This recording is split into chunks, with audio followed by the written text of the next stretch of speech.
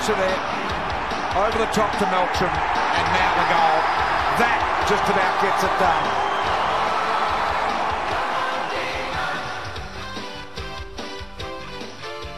Hello and welcome to Attention to Detail, the podcast for D's fans, by D's fans, as we all hold on for the dear life aboard the rollercoaster ride that is barracking for the Melbourne Football Club.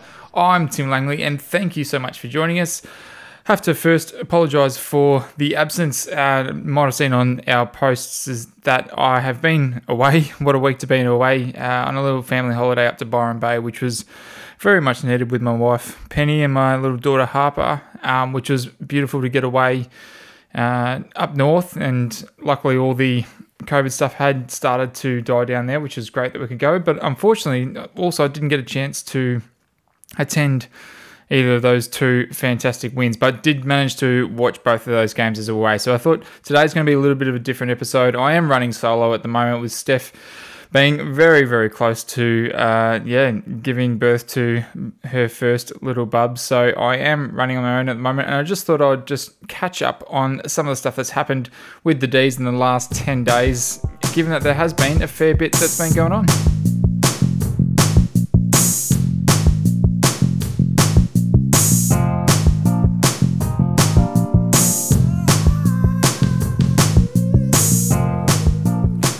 So at the end of round 4, the D's find themselves sitting second on the ladder on 138%, 4-0, their best start since 1994, which has got D's fans pretty excited, trying to figure out whether, how tight that lid is going to be kept on or not. It's getting pretty loose, but as we all know, that we have to hold our breath to see where the rest of this season takes us, but we've got to admit that we are liking what we are seeing so far. So, as I said, a little bit of a different format for tonight. I'm literally just going to be running through some of the things, some of my thoughts from this week, and then getting onto our fan responses in Fugazi. So, the first thing that I've really noticed is Jack Viney's return to the team has just added that extra little bit of midfield grunt, that aggressiveness and, that intensity that he brings to the club. And I think there's a couple of amazing moments, especially where he got Selwood on a couple of tackles. And I know there's a lot of Melbourne fans out there and probably football fans that don't mind seeing Joel Selwood get pinned for holding the ball. So that's been absolutely fantastic to have him back in the side. I just think that he bleeds red and blue, and we probably, he is our bit of our enforcer, and he did a bit of a run with roll last round, and fantastic to see him get the better of Joel Selwood, and especially in a win as well too, which is fantastic. One of the biggest things I've noticed in the last couple of weeks is just the D's maturity to be able to respond to, situational games. So we had GWS where we got off to a pretty shaky start and we were able to sort of bounce back and still come back from another fight back from GWS. And then the same again against Geelong, in which, the fourth quarter, heading into it, they'd kicked a couple of goals to bring that margin back down to 12 after being up 30 in the third quarter, and the weather started teaming down, and you just sort of know, we've seen Damien's sides in the past that have crumpled, but it's just been a real pattern of 2021 where they've been able to stand up and do what needs to be done. And I think being able to adjust to that wet weather, doing anything to try and surge the ball forward and lock it in that forward half and use that forward pressure just to contain the game. And I think that was something that was just super impressive. Next thing, Bailey Fritsch. He's been an absolute weapon for Melbourne at times, and he's also been someone that's been heavily criticised, and I'll put my hand up and say that I've probably had a bit of a dig at him about his goal kicking, but his last couple of weeks where he's kicked 7 goals out of those 2 games, and he's just looking more and more like the forward that we potentially might need. I mean, he's looking like somebody that he'll thrive as that second or third option, but at the moment he's almost looking like our first option at the moment, and he's really been able to straighten up his kicking. And at the moment in the competition, he's averaging 8.3 kicks, 6.5 marks and 2.5 goals. And those marks and goals, he's ranking elite in the competition. So it's fantastic to see him being able to guide some of those kicks through the big sticks. And he really kicked a crucial goal in that last quarter for us against Geelong. So it's been fantastic to see Frida up and about. And you forget how young he is. He's only 24. And we hope that, he's just going to continue to grow along the side as well too. Another thing that I think has been really prevalent pretty much all of this season, and we got little whispers of it last season, but our draft class of 2019, Jackson, Pickett and Rivers, has been an absolute find, and we have to give the credit where it's due to our recruiting team and Jason Taylor. I think really identifying players that were going to suit the holes that the D's had and finding players that were going to conform to the system, and we can just see out of these three players that are getting regular games this year already and already having a really big impact. I mean, Luke Jackson, the amount of contested marks that he's almost grabbed is just really exciting, and I know he's still extremely raw, but I think Lloydie was talking about it on Footy Classified the other night, and he was just saying, watch how much of the ball that he's getting to, and it's just going to be those first few weeks, and you wait for it, that he's going to start clunking them, and it won't be long before he has a bit of a breakout game and kicks a bag. So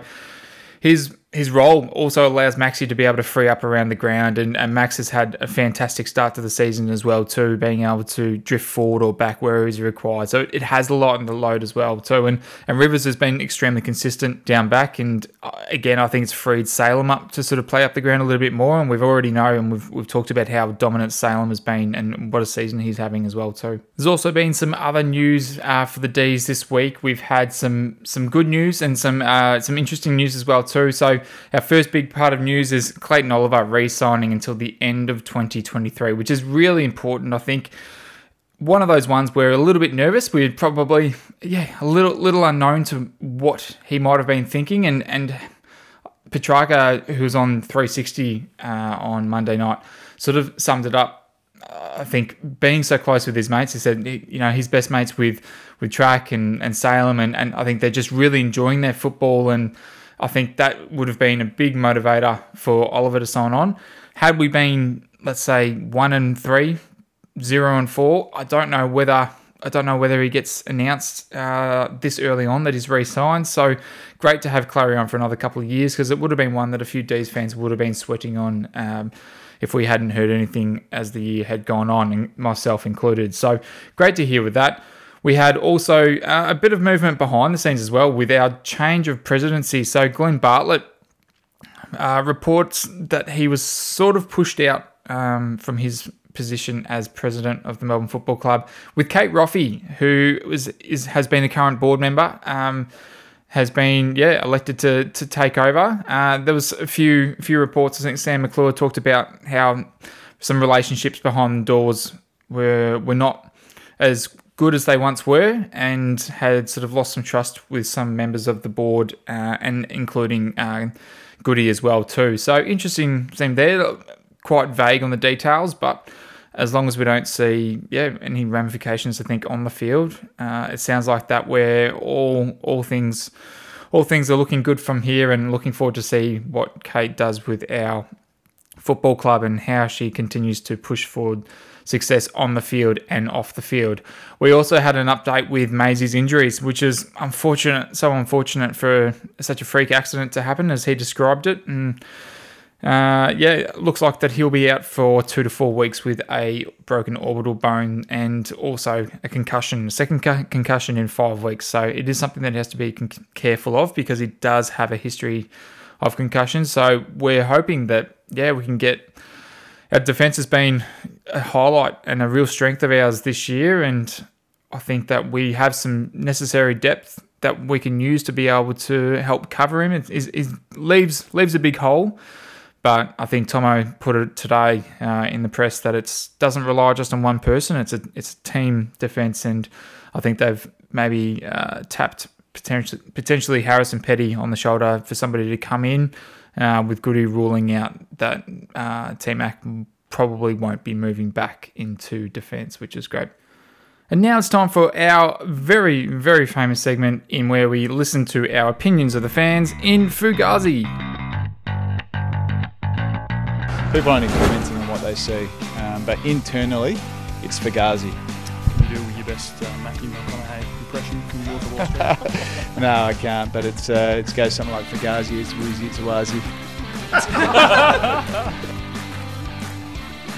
So thanks to all those that posted comments on the page, and my question for this week was, what has been the most pleasing thing about the D's hot start this year? First of all, we're starting off with Richard Newman on Facebook saying, most pleasing thing is playing as a team and communication between the players, also stopping teams from getting runs on. Absolutely, Richard. Very good point there. As I said, being able to stop that momentum when it changes in the games has been something that has been really impressive for Melbourne this year, something that we haven't been able to always do in previous seasons. So thanks, Richard. Kirk Scott says, I'm enjoying the tackling pressure, especially by our forwards, ensuring the opposition never feels safe. Absolutely. Cozzy, AMB, Spargo have all been absolute pests down the front, and it's really impacting the game. Gay Hansen says, playing as a team and not individuals. That was something that Track brought up on 360 about being a little bit more selfless, and I think a little bit of a theme over the course of the summer where players were sort of encouraged and it was sort of leaked out to the media or spoken to the media about how they've got to sort of stop worrying about themselves and be, have more of a team first focus. And that was something that Track seems to think about that the team is doing, and that has a large key to our success for this year so far. Paul Andrew Cotton says the movement to the forward line, the back line, midfield, forward line connection is now fluent. It's certainly looking that way. Thanks, Paul. Peter Harrison, I love the look amongst the team, the way they're encouraging, supporting and playing each other. Even after just 4 games, you now expect a specific game style. Everyone has a role, everyone knows their role, and the guys have confidence in each other and that their roles will be fulfilled. Go D's. Tory Vicky Williams says, although people say we haven't played a good team, it has given us a boost of confidence we wouldn't have lost 4-0. So it's probably been good for their mental state as well. Go G's. Ben Aaron says, as my brother keeps saying, culture from the coaching staff, players and us supporters, we've accepted our losing culture for many years, but not anymore. The player believes in the process and now our supporters are getting on board slowly. And I absolutely agree with you, Ben. It's we have sort of been used to that kind of typical Melbourne culture, but it's great to see that that belief is building and that is filtering over, and the more encouraging signs we see week after week, the more the fans are going to get involved as well too. Tim Bell says, to me it's been the recognisable and repeatable system led by a very well organised defence, not just in the back line but across the whole ground. This combined with an extreme intensity, the boys are clearly very fit, and they absolutely are. I think Darren Burgess has got plays a huge role in that part, and it's certainly helped the team. And improved skills execution has finally given us an opportunity to take advantage of our entries. All that boring stuff that's required, but if I have to give one word answer, it's Cozzy. And we know how we feel about the excitement machine that is Cozzy. And then just a couple on Instagram. Jane Plum 84 was talking about watching the game at ground level and on TV. I've noticed Lever and May marshalling the defence setup and being very vocal. I feel May is a big out, but his leadership has definitely rubbed off on Lever. He was huge against the Cats, like Hodge used to do very well for the Hawks in their prime. And I absolutely agree with him. I think May doesn't have that very much, that quarterback, that general kind of making sure that he's organising that defence. But you can see Lever is very much a leader, growing into his own shoes, and you can see that he's going to be a leader for the Melbourne Football Club for a very long time, and it's very evident on the field as well too. Bill Ferg says, clearly identifiable brand of footy, and they're executing it weekly, absolutely. Tony Babaloni, our ability to haul in sides, absolutely control the game and then open it up on our terms, which we've certainly done a couple of those games already this season, which has been fantastic.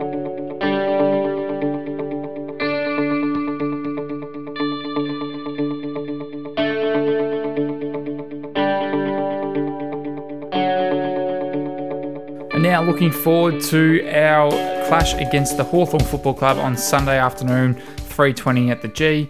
Wondering what sort of team changes we'll bring in. Obviously, May's the big out in that sense. As I mentioned before, Harrison Petty is somebody that has been earmarked to potentially come in and replace him. We've still also got Michael Hibberd to come back as well, and I'm wondering where he might fit in. I think Jeddah has been doing enough to hold his own down back there. I can't see anyone else going out. Jaden Hunt has been one of those players that has had a couple of fantastic weeks, and really looking forward to see him hopefully continue his terrific form down back and using his speed along there. So not sure where old Piggy's going to come in, but also good to hear that Ben Brown and Sam Wiedemann also got through their first hit out in the VFL last week, and they're still a few weeks away from AFL footy. But yeah, interesting to see how they slot back into the side. So big game against the Hawks. Definitely can't take them lightly, and I don't think the boys will, but it'd be great to see the D's take their chances to really capitalise on a strong start to the season and give ourselves the foundations of what will be a pretty good chance to be a high-performing team at the end of the season when it all really matters. So again, thanks to everyone that's been listening. I know today was a bit of a short one, but I thought I'd do a quick update before we have a match review for next week. We've also got a couple of things in the pipeline, confirming our special guests and a bit of a collaboration with a different podcast for after the Anzac Day Eve game, which is going to be massive, regardless of the result this weekend. The D's Tigers game, Anzac Day Eve, is always a fantastic occasion, regardless of results. So really looking forward to those coming weeks. Thank you again for everybody's input and everybody's feedback on there. As I said, also put it out to the fans today. Might be looking at doing a bit of a fan episode where I get you guys to be able to jump on Zoom and give us your talking points and have a bit of a chat about it, which I think would be really exciting as well too. So keep in the loop for that. Don't forget to listen to us on Spotify, Google, Apple, and all your favorite podcast providers. You can contact and interact on us on the socials with Attention to Detail Podcast on Facebook. Our community page, Instagram, is at Attention to Detail Pod, and our Twitter handle is ATTN2Detail. Thanks so much for listening. We'll see you guys next week, and go D's.